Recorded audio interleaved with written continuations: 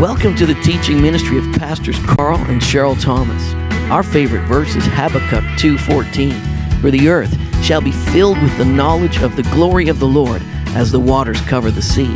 Consumed by that revelation, we are committed to recognizing, resourcing, and releasing high-impact ministries resulting in global glory, transforming lives to impact their world. We have a teaching that will impact you today. Now, let's get right into that word. How many know that summers are awesome around Impact Church? I love summers because some of the best preaching happens in the summers. And it's a good thing that we record it and put it on the internet so you can rewatch it if you're away. Because the last couple of years we've done books of the Bible over the summer. And God's really ministered to us through these books. He's going to mess with you in a really good way through 1 John. You're going to be so encouraged and so blessed. You're going to go, my. I had no idea how awesome this book was. But we're going to go verse by verse through 1 John this summer. And you're going to go, yum, yum for my tom-tom. You want to practice it now? Yum, yum for my tom-tom. Wow, I tell you, Lord, help me. Pull me in right now in Jesus' name. Thank you, Father. Let's 1 John. Get your Bibles. Go to 1 John. We want to look at that. Now, look, what I want to tell you, first we're going to deal with the first 4 verses. That's all we're going to cover. And in that, I want you to know that John's writing this book because he wants you to experience divine union. He wants you to experience divine union. He wants you to experience the joy of that, the reality of that, because it is yours. It is something that's yours in the Spirit right now. It's not something you achieve. It's something that's finished. And the finished work of the cross is something that God has done for you. It's something you can just enter into and walk into. And John is saying, I want you to experience divine union. Amen. All right, here it is now. Let's look at the Bible. The Bible was not written to you. Sorry about that. Say, oh, what? I thought the Bible was written to me. It wasn't written to you, but it was written for you. But it wasn't written to you. And that's really important to know because some people, I think the Bible's written to them.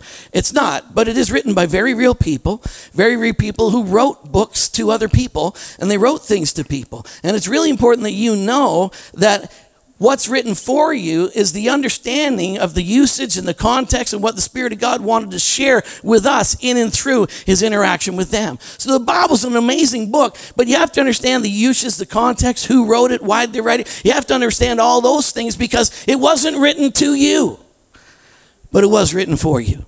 And there's things that you can understand. Now, there you go. That's a good thing. Say, thank you, Pastor. Now, this is a personal letter, a very specific personal letter written to specific people 2,000 years ago. 2,000 years ago. What am I now? Am I 56 or 57? What am I? You don't know? 61? Oh, that was harsh right there, 61. I was born in 1960. Thank you. I thought you were saying you look 61. But in 1961, amen? I mean, in 1961, how many remember in 1961 that you actually, if you had a television set, it was probably black and white. It was some tube thing. And you remember ever going when a tube blew, you went down to the tube shop and went down and you checked the tube and you put the thing in to see if it was really working. And how many ever remember doing that, going to a tube shop? That's awesome. We're a really old church. So... But I remember doing that stuff. I remember the corner store that had one of those tube boxes that you could test your tube for your TV. Can you believe it? Test your tube. All right. So that was good stuff. And then, I still call it the converter. I say, get me the converter. My wife goes, the converter was that box that had all the buttons on it. But you know what? I remember we didn't have a converter. Rich people had converters.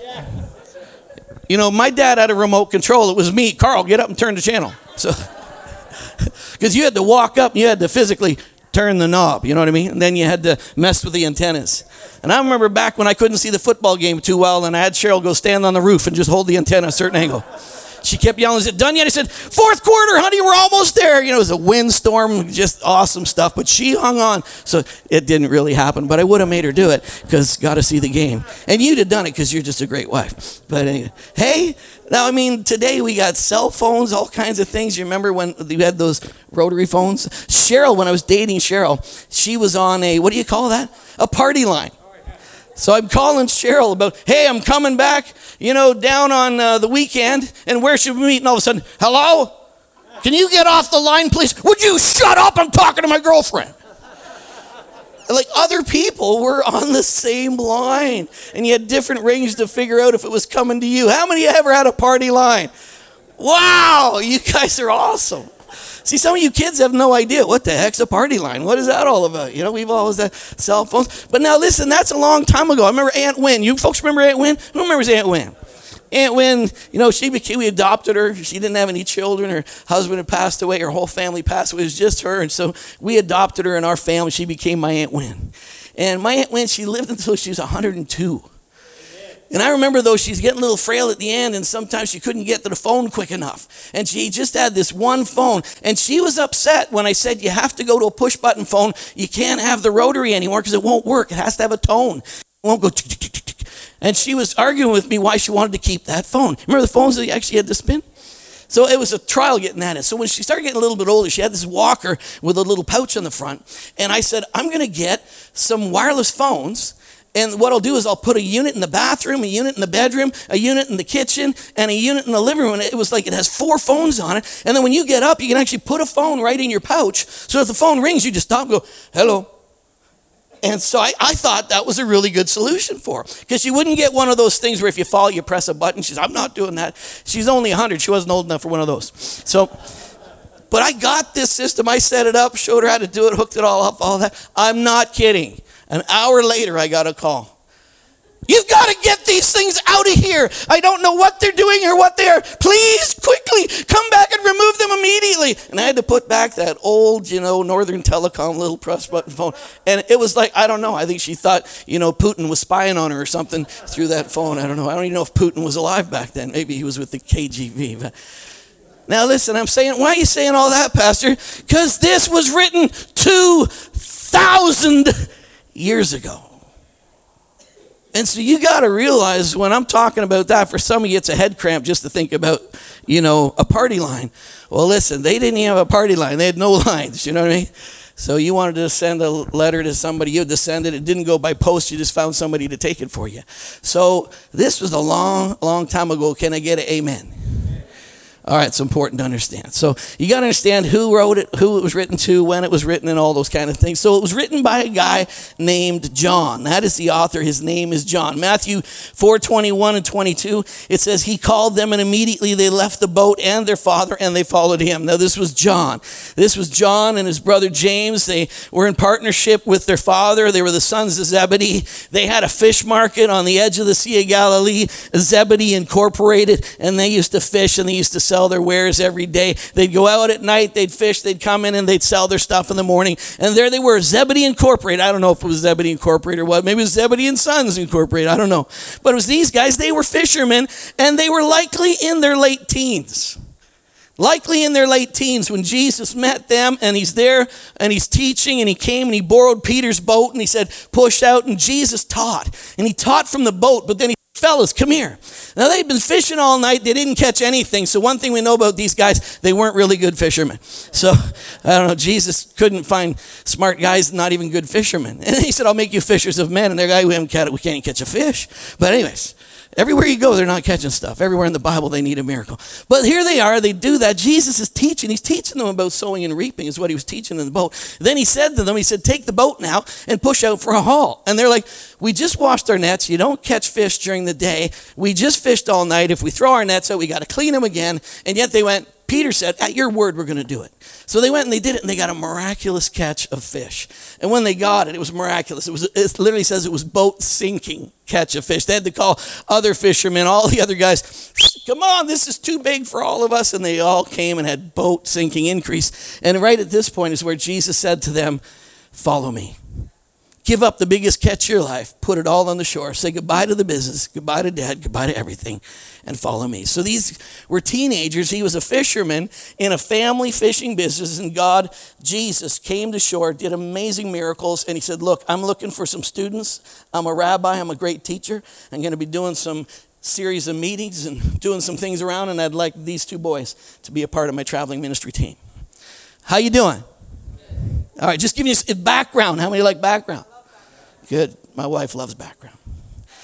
So he called them immediately. They left their boat. They followed him. Mark chapter 3:17, it says, James, the son of Zebedee, and John, the brother of James, to whom he gave the name Boanerges. I don't know what this, if I pronounced that right or not. I don't know. But he gave them that name. But the name means sons of thunder. He gave them the name Sons of Thunder. Now, you might think James and John must have just been lovely boys, and Jesus picked some of the nicest kids, that he knew from the neighborhood. But they were called Sons of Thunder. When I think about them, I don't know about you, but when I read something in the Bible, there's a character in the Bible, I try to attach maybe something I know, or I attach something familiar. Like Zacchaeus, remember Zacchaeus who was up the tree, the tax collector? For me, his character is played by Danny DeVito. So I kind of put characters on, so when I'm reading the story, I can visualize it and stuff like that. So that's kind of what I do, So Paul, the Apostle Paul, when I see the Apostle Paul, I attach Yoda to the Apostle Paul's like, Yoda, I have great wisdom for you. Anyway, for James and John, I attach my brothers. Because when I think of Sons of Thunder, my brothers were trouble. They're twin boys, and they were trouble. I mean, they were breaking things, messing things. They were just into stuff all the time, So whenever I think of James and John, I think of them because I think these guys were sons of thunder, and I think they were trouble. I know my brothers, when they would play darts, if one started winning, and they'd be playing darts, and all of a sudden it looked like he couldn't catch up, instead of throwing at the dartboard, he threw at his brother. I kid you not, there are many times we had to pull a dart out of a calf or out of a chest, and no kidding, I'm not, and they don't mind me telling you this, do they? No, they don't. So, and I remember one time when we started a new school, and I don't know what happened, but one of my brothers ticked this big guy off. And so he found out who he was and what bus he was going home on, and he said, I'm going to meet you after school at your bus, and I'm going to beat the tar out of you. And he said, bring it on, big guy. So now he didn't know he had a twin. So my other brother's just walking down the hall, and he's like, don't forget, Thomas, at the bus, I'm going to lick you. And he's like, dude, I don't even know who you are, but you want to pick on me, knock yourself out. So they were a fight looking for something to happen. So sure enough, you get to the bus stop, and this guy shows up, and there's two of them going, bring it. And they beat the stuffing out of him. They really did.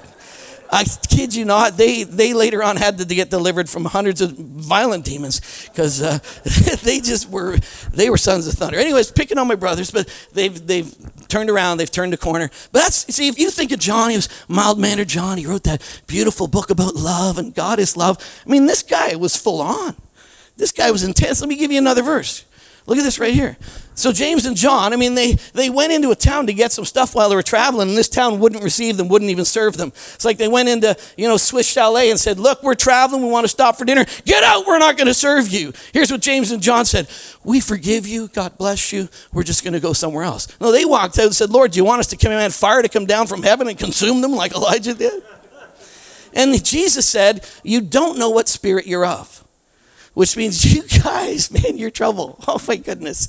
Says, wow, I can't believe I picked you guys to be on my team. But anyways, you're the sons of thunder for sure, because they thought it'd be a good idea just to smite everybody who gets in our way.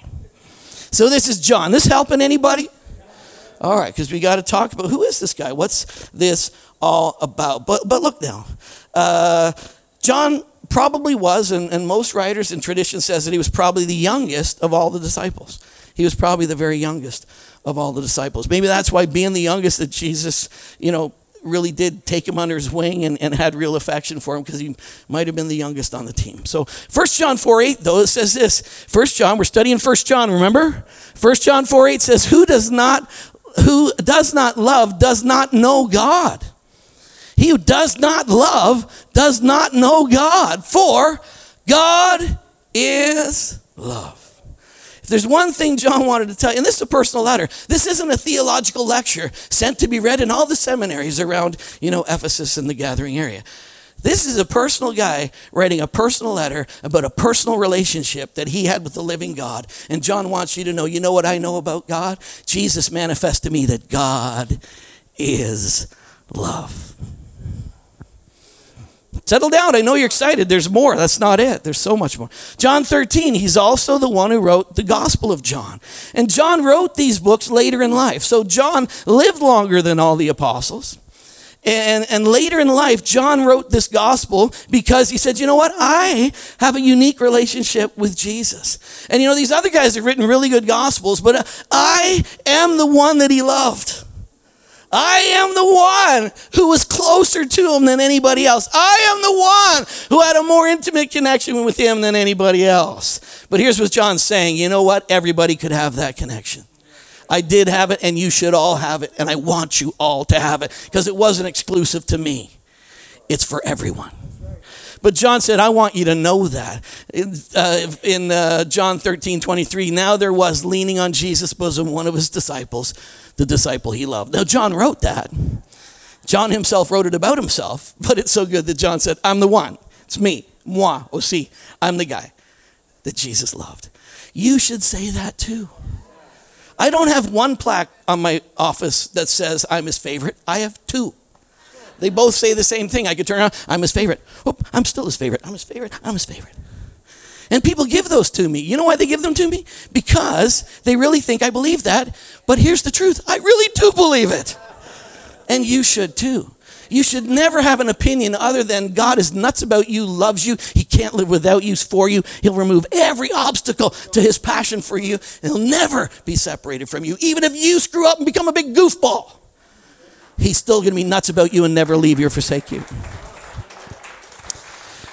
Here's John's biggest message. You ready? Jesus isn't just love. Jesus didn't just manifest that God is love. Jesus loves me. Ha! Ha! Put that in your pipe and smoke it. All right, give me another slide. We got to go. John 19:26 and 27. When Jesus therefore saw his mother and the disciple whom he loved. When Jesus saw his mother at the cross. This is Jesus on the cross. Now, I don't know about you, but if I was beaten to death and then nailed to a cross and hung there for 6 hours, all I'm thinking about is, ah! But he's looking down and he's noticing the people around. He's saying, forgive them. They don't know what they're doing. But then he sees his mom and he sees John and he says to his mother, woman, behold your son. Then he turned to this disciple, said, behold your mother. And from that hour, that disciple took her into his home. John was somebody right there in a messed up, broken state where God is in Christ, reconciling the world to himself. Well, all of that's cosmically going on. Jesus is saying, hey, John, take care of my mom. Isn't that amazing? Isn't that amazing? I love Jesus. Those kind of things make me think he's so awesome. And John was so intimate with Jesus that Jesus had other family members. But right there, Jesus said, John, this is your mom. Mom, this is the guy who I'm entrusting your future to. So this is John. This is the John we're talking about. This is an amazing guy. And somebody who's not speaking to us some theological dissertation. This is somebody who's unfolding a personal relationship with a wonderful, loving, personal God. And so when you approach the book of John, don't read it like it's some lecture or something written to you or some theological discourse. Read it like it's a passionate letter from somebody who had an intimate relationship with a loving God, and he wants to unpack it and unfold it to you. Can I get a hallelujah? Just push the people that are sleeping and say, what are you thinking? This is awesome. Okay, all right. Took me to home. Give me another slide. Tertullian. Say Tertullian. Gesundheit. Okay, Tertullian. In his writings, The Prescription of Heretics, he wrote this. He spoke of John being publicly boiled in oil by the Emperor Domitian at Rome and suffering nothing from it. It is said that the whole audience of the Colosseum were converted to Christianity upon witnessing this miracle. He was taken and dropped in boiling oil. He was preaching the whole time, did not stop preaching, and he was not affected by the boiling oil at all. And all the people came to see a sight of some more Christians being eaten by lions and beheaded and stuck on posts. When they took John and they dropped him in the oil, he kept preaching. It didn't affect him one bit. And because of that, the whole place came to Jesus. So Domitian took him and sent him to Paphos and said, let's get him out of here, because this guy is turning people to the kingdom of this Jesus guy, and I can't kill him, so let's get rid of him. So this is that John. This is that John who had that kind of relationship with Jesus. It's John who on the Isle of Patmos, when he was there, he had another encounter with the same Jesus. But this time Jesus came, and it was like, thunderbolts out of his eyes, fire, and John! And he went, oh my goodness, wham, And he said, it's me, Jesus. And I mean, if I were John, I would have said, well, chill with the fireworks. I mean, my God. I mean, we were fishing a few weeks ago, and now suddenly what's all this stuff, you know? But I mean, he had ongoing experiences with God. I'm telling you something, Jesus can come to you in different ways. Jesus can manifest himself to you in different ways. And John experienced Jesus. He put his head on his breast, but now suddenly the one that he hung out with, jumped around with, fished with, swam with, suddenly he shows up, lightning bolts, all that stuff. He falls on his face like a dead man. And Jesus said, John, get up. I want to share some things with you. This is that John. Are you okay? This is that John. So this is that John who went through this, a historical figure some 2,000 years ago. All right. 1 John 4:15. 1 John, what are we reading? What are we studying this year or this summer? 1 John 15. Whoever confesses that Jesus is the Son of God, God abides in him and he in God.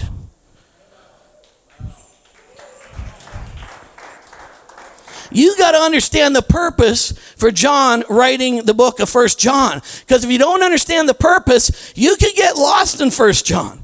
If you don't understand the purpose, you could think that John's not trying to qualify me, he's trying to disqualify me. You read all summer. Every week, read the book of John because we're studying it. But if you don't read it with a proper lens, there's a bunch of things in there that could confuse you. And you could think that I got to qualify to be a child of God. Here's what John says in John's book. Whoever here today. Whoever. I don't know why I'm shouting. I just like it. I'm spitting too. When I'm spitting, it's especially anointed. Need umbrellas for the spit zone here. Whoever confesses, whoever says, Jesus is the Son of God. You ready? Jesus is the Son of God. Whoever confesses that Jesus is the Son of God, God abides every once in a while nearby them. Sometimes he's close. Sometimes I feel him. Sometimes I don't. No, whoever confesses Jesus is the Son of God makes his home in you. And he places you in him. Well, how do I qualify for that, Pastor? Jesus is the Son of God. Jesus is the Son of God. That's John. He had a real purpose. He wanted people to have an absolute assurance, a clear revelation of being a child of God. He wanted them to be established in it because there was false teachers. There was teachings. There was things going on. There was Gnostic teachings and all kinds of teachers that were trying to teach people that first some said Jesus wasn't even God. And then others said, well, your sin's really not your problem. And others were saying, well, you got to stop sinning or you can't have a relationship. So there's all kinds of false teachings that John, this older, wise Jedi priest, he wasn't a Jedi priest. He was this older guy who knew Jesus, who knew the intention of the Father. He said, these people are trying to confuse it. I have a full-on personal experience with God, and I want you to know him in the right way. So he wrote this book so that people could believe right and they could experience right what God desired for their lives. Is anybody still feeling me? Matthew 16:16-17. You are the Christ, the Son of the living God. Who do men say that I am? Guys, who do men say that I am? And all of a sudden Peter pops up and says, you are the Christ. You are the Son of the living God. And Jesus went, whoa! He had a better landing than that, but he jumped up and he spun around with incredible joy. Because he went, yes! A man encountered a God thought and he confessed it. A man got a thought out of heaven. He embraced it and he spoke it. A man received revelation from above and he responded and he let it be expressed through his lips. On this I will build my church. People who get revelation and they agree with it and they declare it is what's going to build the church. So Jesus was like, wow, what was the confession? You're the Son of God. What's the benefit of that? The benefit of that is flesh and blood didn't reveal that to you. You just had a spiritual encounter. You see, when you confess that Jesus is the Son of God, it's not something you can do in your own humanity. It's something you do by the enablement of God himself. And when you're born again, you're born from above. Born from above. It's an act of God. And when you can say Jesus is the Son of God, God himself has enabled you, empowered you, and he has caused you to be born from above, an act of God himself to bring you into his family. Done. And John wants you to know that, because religion will creep up behind you and say, I don't think you're quite right. I don't think you're quite the quality of person that God was thinking of. And it's rubbish. And those things still attack the church today. So that's why it wasn't written to you, but it was written for you. All right, give me another slide just because we're having fun. These are some conditions, all right? These are some things, and they are not conditions or tests to determine if you're a child of God. Hello, there's several of them. I'm only giving you a few. But if you read the book of John without the proper filter, you could go away feeling insecure and unstable in your relationship with God. Now, was the word written to make you insecure and unstable? Was the word written to make you confused? Was the word written to challenge you and make you walk away from it fearful that you could even be a child of God? All of those answers were no. A big no. The word was written so that you could know. So that you could be established. You get a revelation of Jesus Christ. You can be affirmed in his love for you and that he is indeed your Father and he's brought you into his kingdom. You are the choice of God. He chose you. You didn't choose him. You didn't even know you were lost. But he caused you to be born from above and brought you into his family. And the Bible, if you ever read the Bible and you walk away from it feeling condemned, or you walk away from it feeling less than wonderful, you've read it with the wrong filter, or the devil himself has been whispering in your ear while you're reading it. When I read the Bible, I open up my sweet Holy Spirit. You are my teacher. Guide me in the Word of God. I don't read it in my own humanity. I read it because it is a spiritual book that needs spiritual understanding. And the revelator, the Holy Ghost himself, will lead me into all truth. But it's easy if you don't do that. Here's come first. You ready? He who hates his brother is in darkness. There's two places in the book of John. There's light and there's darkness. But John says in 1 John, you are light. But see, if you don't remember, and if you don't read the whole letter and keep an understanding of the purpose, you could read this on its own and take a verse out of context and say, wow, I was angry with my brother. I might not be a child of God. Maybe I'm not even saved. What is hate? And how much hate do you have to have? Have I got level 10 hate, level 4 hate? Maybe it's just level 1. If you hate, you're a murderer. Oh my God. Maybe I'm not a believer. I don't know if I'm going to go to church this week. So I'm not sure if God likes me. Hello? Julie says it happens. Not to her, she's talking about other people. 3:8, I could have given you a whole bunch, but listen, he who sins is of the devil. Ha ha! And he sins, eyes closed, heads bowed. Anybody successfully sinned this week? Only one person. Fantastic. That is so good. What an awesome church we have here, Father. Not one little ounce of fear or concern, not even one thought that my future's not secure, not even one time where you let something creep in, not even one time when you felt like somebody, you should get them, Lord. You had a bad thought about somebody. You know what that is? That's sin. How many, let's do it again, heads bowed, eyes closed. How many have sinned this week? And the rest of you're sinners by not lifting your hand. Unbelievable. You got a sin of just self-denial. Your self-righteousness is a stench to heaven. Smells like sin.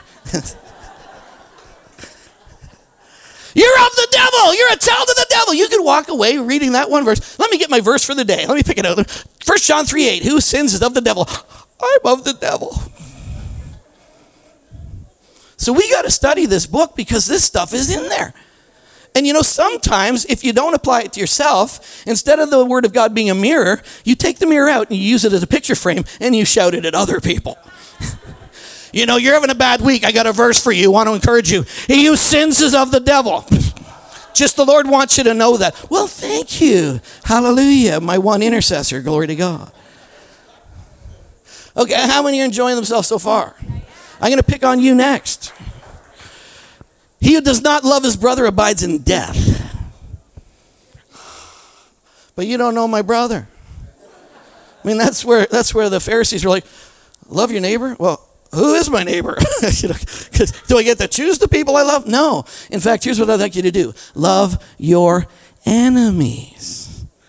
Well, my love has limits. My love fails. Some people I finally get, I just had enough. He who does not love his brother abides in death. Amen? Let's send that verse to a few people when we get out of church today. But you see, if you read this stuff out of context and don't understand what its usage is, you could actually walk away from the word hurting yourself or hurting others. Because this book is all about you being absolutely secure in the love of God for you and being nuts about it. And that's what it's all about. So we have to state right off the top that 1 John is going to be a wild summer because we're going to experience God like we never have before. I promise you. These are calls to express your fellowship. They are not things to condemn you. They are calls to express your union with Christ, because in your union with Christ, these things naturally flow in your life. These are not things I'm trying to beat you up with. These are things that, hey, you know that. I mean, you love your brother, right? You wouldn't want to do that because anybody who hates their brother lives in death, and you don't because you are light. And in you, there's no darkness at all. So don't take verses out of context, and when you read it, don't allow the devil to try to take the word, because he's a legalist. He's a legalist. And the devil knows the word better than most of us. Way better. And he knows how to twist it and distort it and use it against you. And sometimes he takes verses and he turns around. He says, say things like, if you don't love God, you're not a child of God. You know what? I'm a child of God because he loves me. And I love him because he first loved me. But the devil likes to turn around and say, your quality of relationship with God is based on your quality of your obedience to him, which is all rubbish. But the devil loves to turn stuff around, and it's really easily done in the book of John if you don't read it as a whole. Is that okay? Am I belaboring this point? A little bit. Because you got to get it right. Say thank you, Pastor. Even if you don't know why. Say thank you, Pastor. Okay. Let's read 1 John chapter 1, verse 1 to 4. That which was from the beginning, which we have heard. That which was from the beginning, which we have heard, which we have seen with our eyes, which we have looked upon, and our hands have handled concerning the word of life. Capital W, the word, the person of life, the eternal word. That word, the life, the God life, the life that holds everything together, the life was manifested, and we have seen, and we bear witness, and we declare to you that eternal life. Not eternal life becoming a believer, but him, the one who embodies eternal life, the one who is life, the word of life, him, life. It was manifest to us. I saw it. I gazed on it intently. I touched it. I hugged it. I had an experience with it, and I heard it, and it was manifest to us. And I want to bear testimony to you about what I saw, heard, touched, and experienced.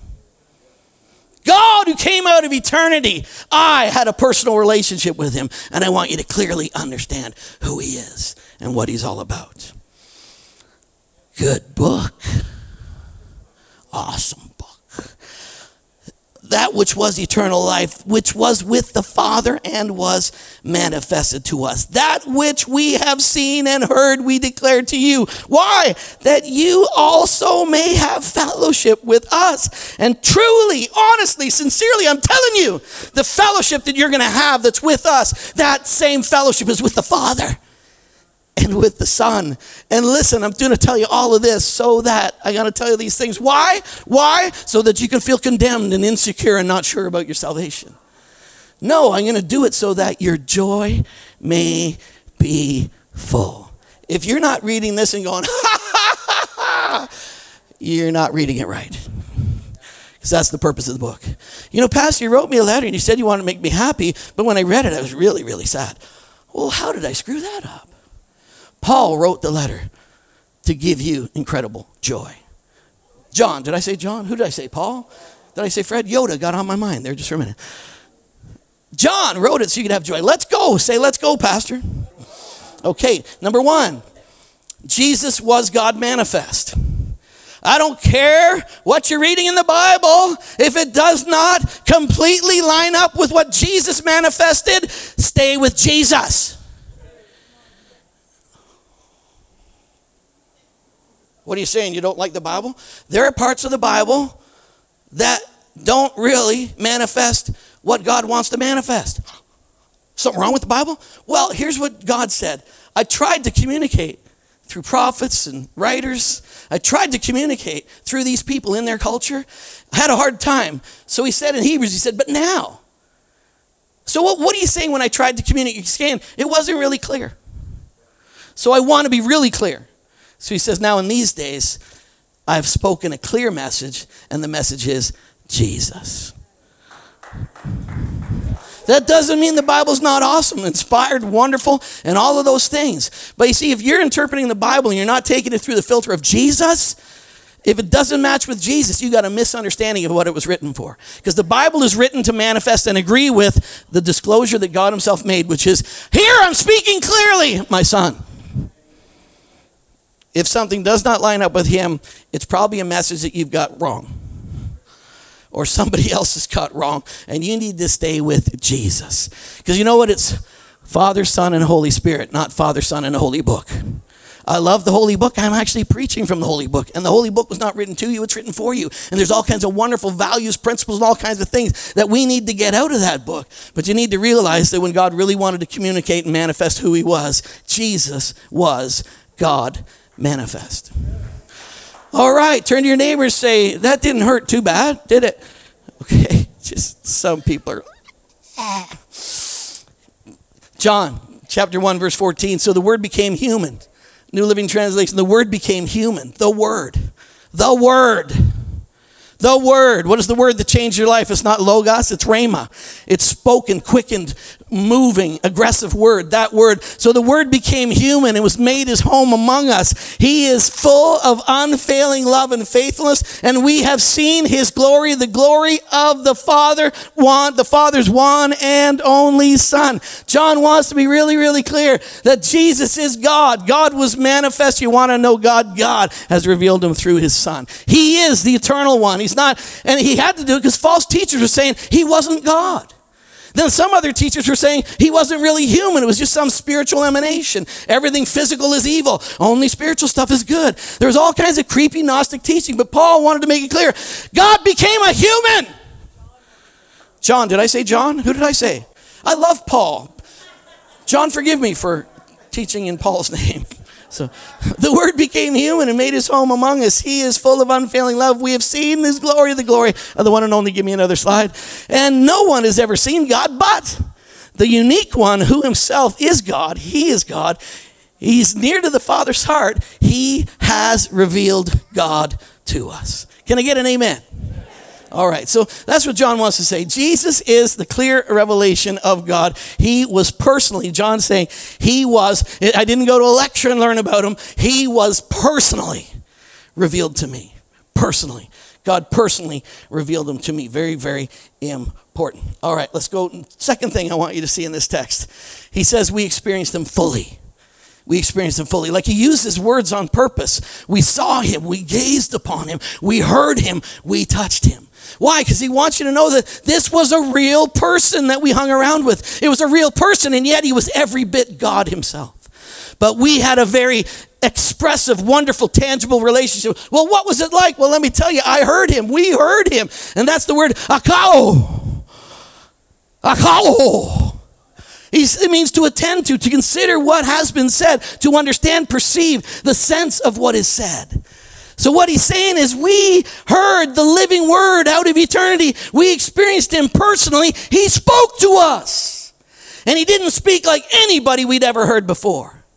We'd all been good Jews. We'd tried our best, but when he came and he said he was God and he began to talk, he talked with authority.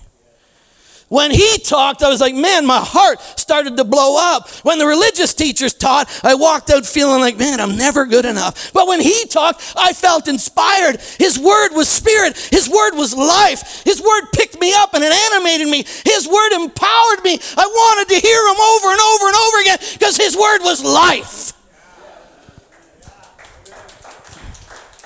He turned things around. They said, obey the law and God will be with you. He said, I've obeyed the law so that God can be in you. They're like, what? These guys are obeying the law. You're like, you fulfilled the law?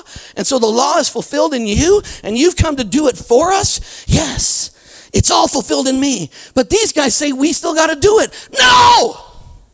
It's done in me. But the temple, I mean, the religious systems, that's the way to God. I am the way, the truth, and the life. No one comes to the Father except through. Dude, what's the deal with that? Are you okay? My wife's tapping the clock. I have to quit now. Got 500 more slides, too. When he talked to people, it says they received the word with gladness. When he talked to people, it was gracious and it was kind. When he talked to people, they lit up. When he talked to people, we had one time he was teaching and he began to walk and everybody followed him. They went 3 days journey listening to him teach. So far away from any, McDonald's or Burger Kings. We were way out in the wilderness. 3 days, everybody's hungry. And we said, dude, stop teaching because these people are going to get hungry. Then we got a big mob out here. What are we going to do? Feed them? Jesus said, you feed them. They were willing to go a 3-day journey to nowhere just to feast on the way he spoke. I heard the voice out of eternity. It became human. It took on flesh and blood, and it spoke to me the very life. Got a little Pentecostal there. Life. Are you feeling this or what? I'm feeling it. I almost couldn't get out of my office this morning. I was sitting there, Lord, stop. I'm going to get stuck in this chair for the rest of the day. Because he's so awesome. Because the one who manifested him was manifesting to me in my office, in worship. Right now, that same one is squeezing me and saying, I love you. Let's go on. I've got to go on. There's so much. He said, we've seen him. We've seen him. It's the word harao. Harao, to stare at. I mean, how awkward is that? Like, are we uncomfortable yet? I mean, we stared at him. I mean, we discerned him clearly. We saw with our mind. We perceived things. We knew things. We saw he did amazing things. We went to a wedding and they were running out of wine. He turned the water into wine. We saw this stuff. He had authority over nature. We saw him break natural boundaries and do stuff that no human can do. One day we're rowing and fighting with the waves, and all of a sudden he comes walking on the water. Peter jumps out of the boat. He can't float. He walks for a little bit. Jesus picks him up, puts him back in the boat, calms the storm. He spoke to the winds and the waves. They still obey his voice. We saw him, the miraculous catch of fish. We saw him take a kid's lunch and turn it into a feast for thousands of people. He walked through a wall. I mean, I saw stuff that no human can do, and yet he was every bit human. But he was amazing to be with. Every day we woke up and said, what's he going to do today? I mean, every day I'm like, quick, because every day felt like Christmas. Go to sleep fast, because we're going to wake up to another miraculous day with Jesus. We're going to see stuff that's going to wreck our minds. It's going to cause us to go on tilt. We're going to see the whole city come to him, and he's going to heal everybody. Man, another day of reckless, crazy bliss because I'm in intimate union and fellowship with Jesus Christ. Don't you wish you were John? John wishes he were you. Because God said he'd do greater things today than he did even then. Those people are all going, you guys are in the finest hour of the church. But if you read a book and you get condemned, you read a book and you don't know who you are, you're not discerning why it was written. And John is saying, I want you to know that what we saw, what was an everyday experience with Jesus, he now wants to do in and through you because God himself is in you and he is with you. Jesus was with us. We woke up. He was physically there. That same physical person you can experience right now. He has made his home in you. Every day is awesome. Settle down.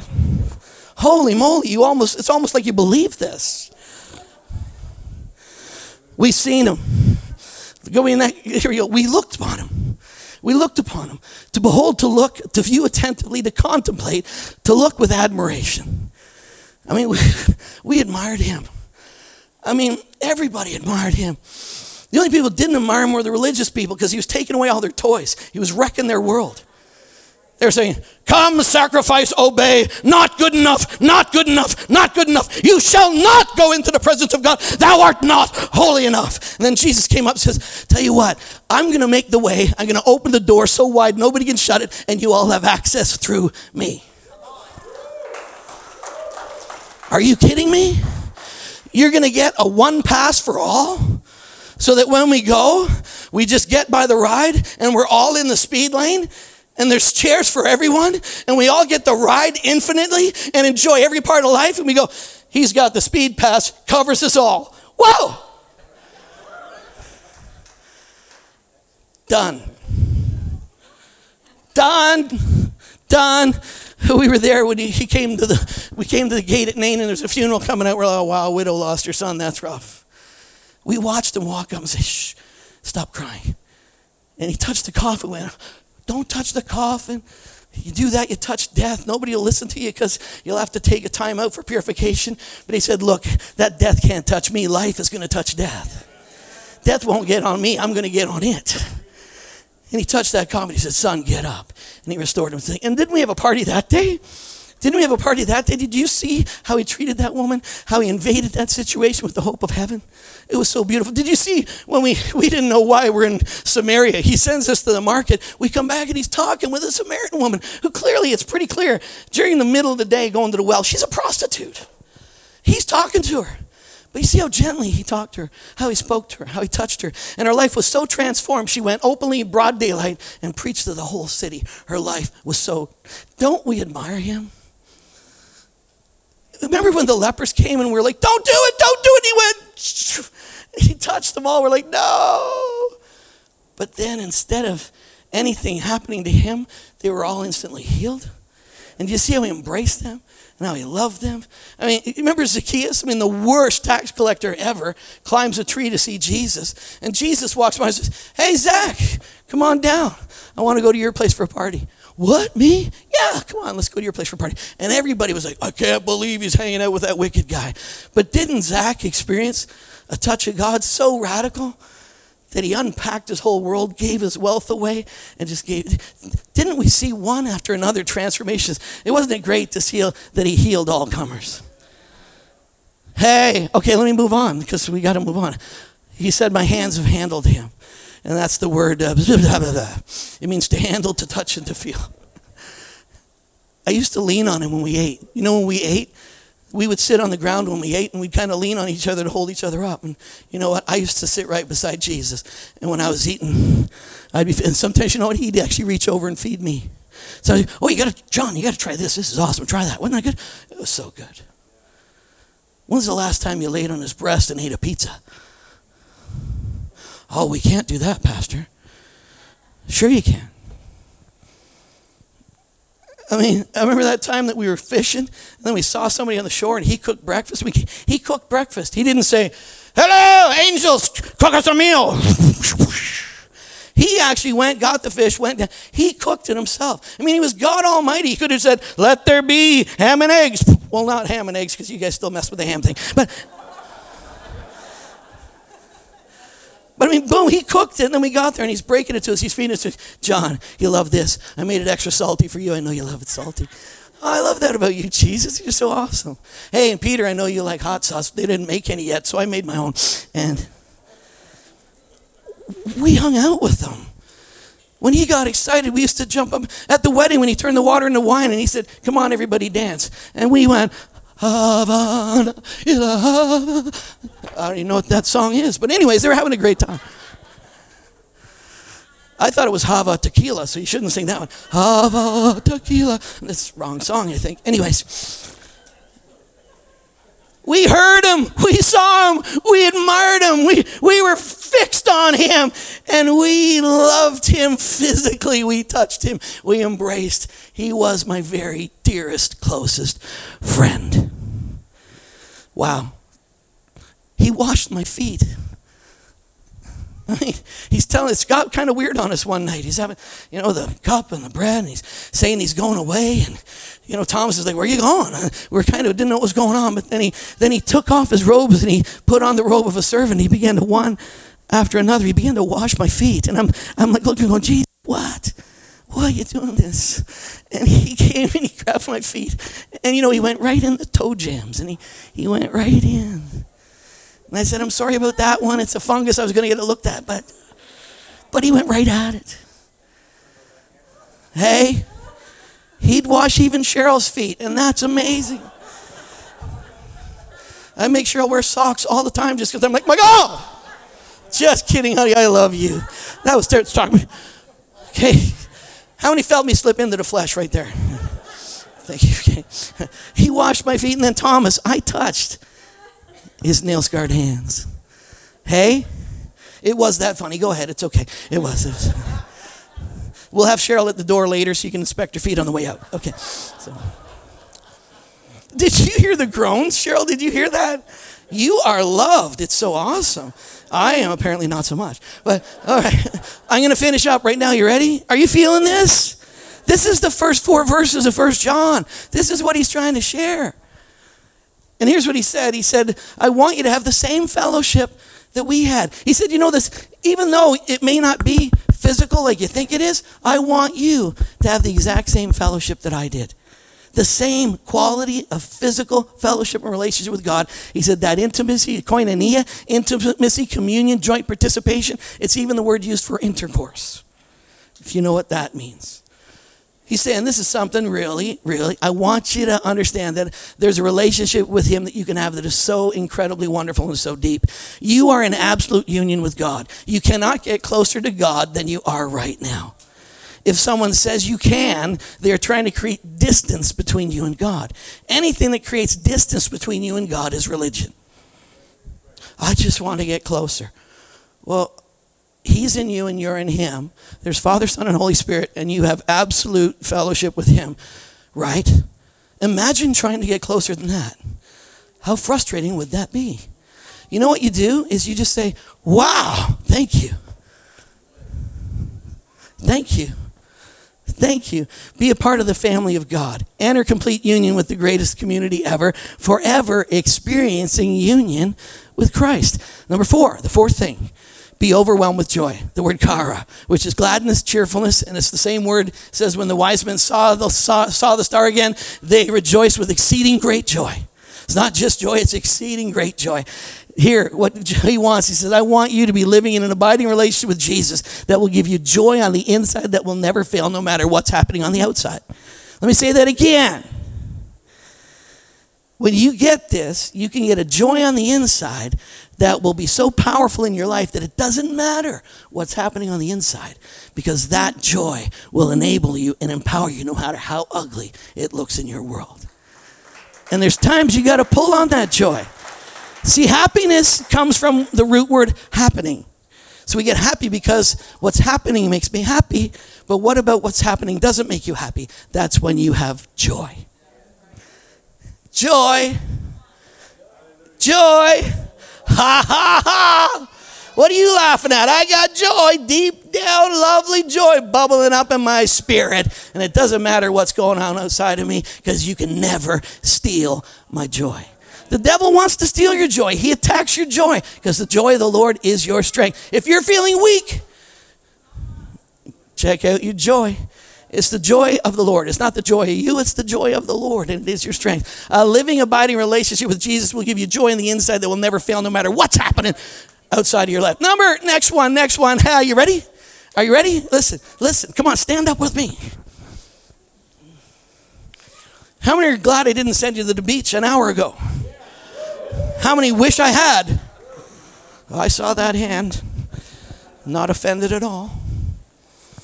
Okay, listen. Jesus totally manifests God. I have fully experienced him. You can have the same intimacy I do, and it will fill you with great joy. That's the first part of John's epistle to the church. The same Jesus I hung with, I know what it is 100 years later or so. Some say he lived over 100 years old. He said, the one I walked with physically, I'm still walking with him today. And you can walk with him too. And you can have the same intimate union that I have with him, because he's good. If you're able to say this, He will live in you, and he will put you in him. If you're able to say this, Jesus Christ is the Son of God. That's it. I didn't write it. I'm just preaching it. Holy Ghost wrote it. And he said, what do you say about Jesus? What do you say about Jesus? Who do men say that I am? You are the Christ, the Son of the living God. You can't say that without an impartation of the Spirit of God. So I just want you to bow your heads, close your eyes, everyone, because I want you. Paul, talking about John this year. Paul, take a break. Here's what John wanted. He wanted you to have the same intimate encounter with him that he did. He wanted to be living and vital in your life today. He wants you to have him living in you. He wants you to dwell in God. And he wants you to experience the joy of what that means. And it does result in joy. Joy, joy. If you've never done that before, you've never said, I believe Jesus is the Son of God. I believe all that he says he is. I believe that he was sent to free me from sin, give me forgiveness, and bring me into his family. John says, come into the family of God. And that's the message to you today. Join the family. Join intimacy with the Heavenly Father. Come on, be a part of the family and enjoy the overwhelming, exceeding great joy of that. Now, if you're here today and you've never done that, you're not sure, I don't know, but I want to. What you're saying, Pastor, I'm in. I'm going to count to 3. I'm going to go 1, 2, 3. And if you're not sure or you're wondering, did I ever do that? But you want to right now. You want that right now. Then when I count to 3, I want you to put your hand up, and we're just going to pray with you. Are you ready? Here it is, please. Spirit of God is working on your life. He loves you. 1, 2, 3. Just throw your hand up very high so I can see it. Very high. Thank you. Anyone else? Just push it up high. Thank you. Thank you. Anyone else? Just put your hand up really high. Okay, thank you. You can put your hands down. We're all going to pray. Isn't that awesome? Isn't he good? Oh, God. You're so good to me. We're all going to pray. Everybody's going to pray. You're all going to raise your voices. You ready? Thank you, Heavenly Father, for sending Jesus. Jesus, I confess that you are the Son of God. Jesus is the Son of God. I thank you that I'm forgiven. I thank you that I'm healed. And I thank you that I'm free. You are my Savior. You are my healer. Thank you for coming into my life. Thank you for making me a child of God. In Jesus' name, amen. Now, if you did that for the first time, somebody was watching. And they will come and talk to you, because I don't want you to make a decision. I want you to embrace a relationship with a wonderful God. But I'm going to pray with you, and we're going to let you go, because I went overtime again, and it is the summer. Did you know that? I'm supposed to finish at 12:15. I apologize. I don't know who made that rule, but I've successfully broken it week after week. But right now, people are coming to the front. There's people coming to the front because they're going to pray with you. There's a prayer ministry team every week, and every week you can get prayer. Every week, hands can be laid on you. Every week, we believe in impartation. Every week, we believe that you can be healed, you can be touched and set free. So these people are here to pray for you and minister to you. What a beautiful day out there. Isn't it awesome? We thank you for a beautiful summer. So let's pray. Heavenly Father, thank you. Thank you for such a beautiful group of people. Thank you for the humbling, gracious opportunity to serve such a great group of folks. I love them deeply and with great affection. Father, I just pray your richest blessing on each one right now. Everything, oh dear Lord, just bless it and wrap it and saturate it with your great love. Heavenly Father, may they know that you love them. Lord Jesus, may they know that you partner with them. And Holy Spirit, may your intimate fellowship with them reveal that Jesus is indeed with them every moment of the day. So I bless them to go out there and manifest the kingdom of light to the kingdom of darkness, and to cause people to come into freedom every day. I bless this house in Jesus' precious name. Amen.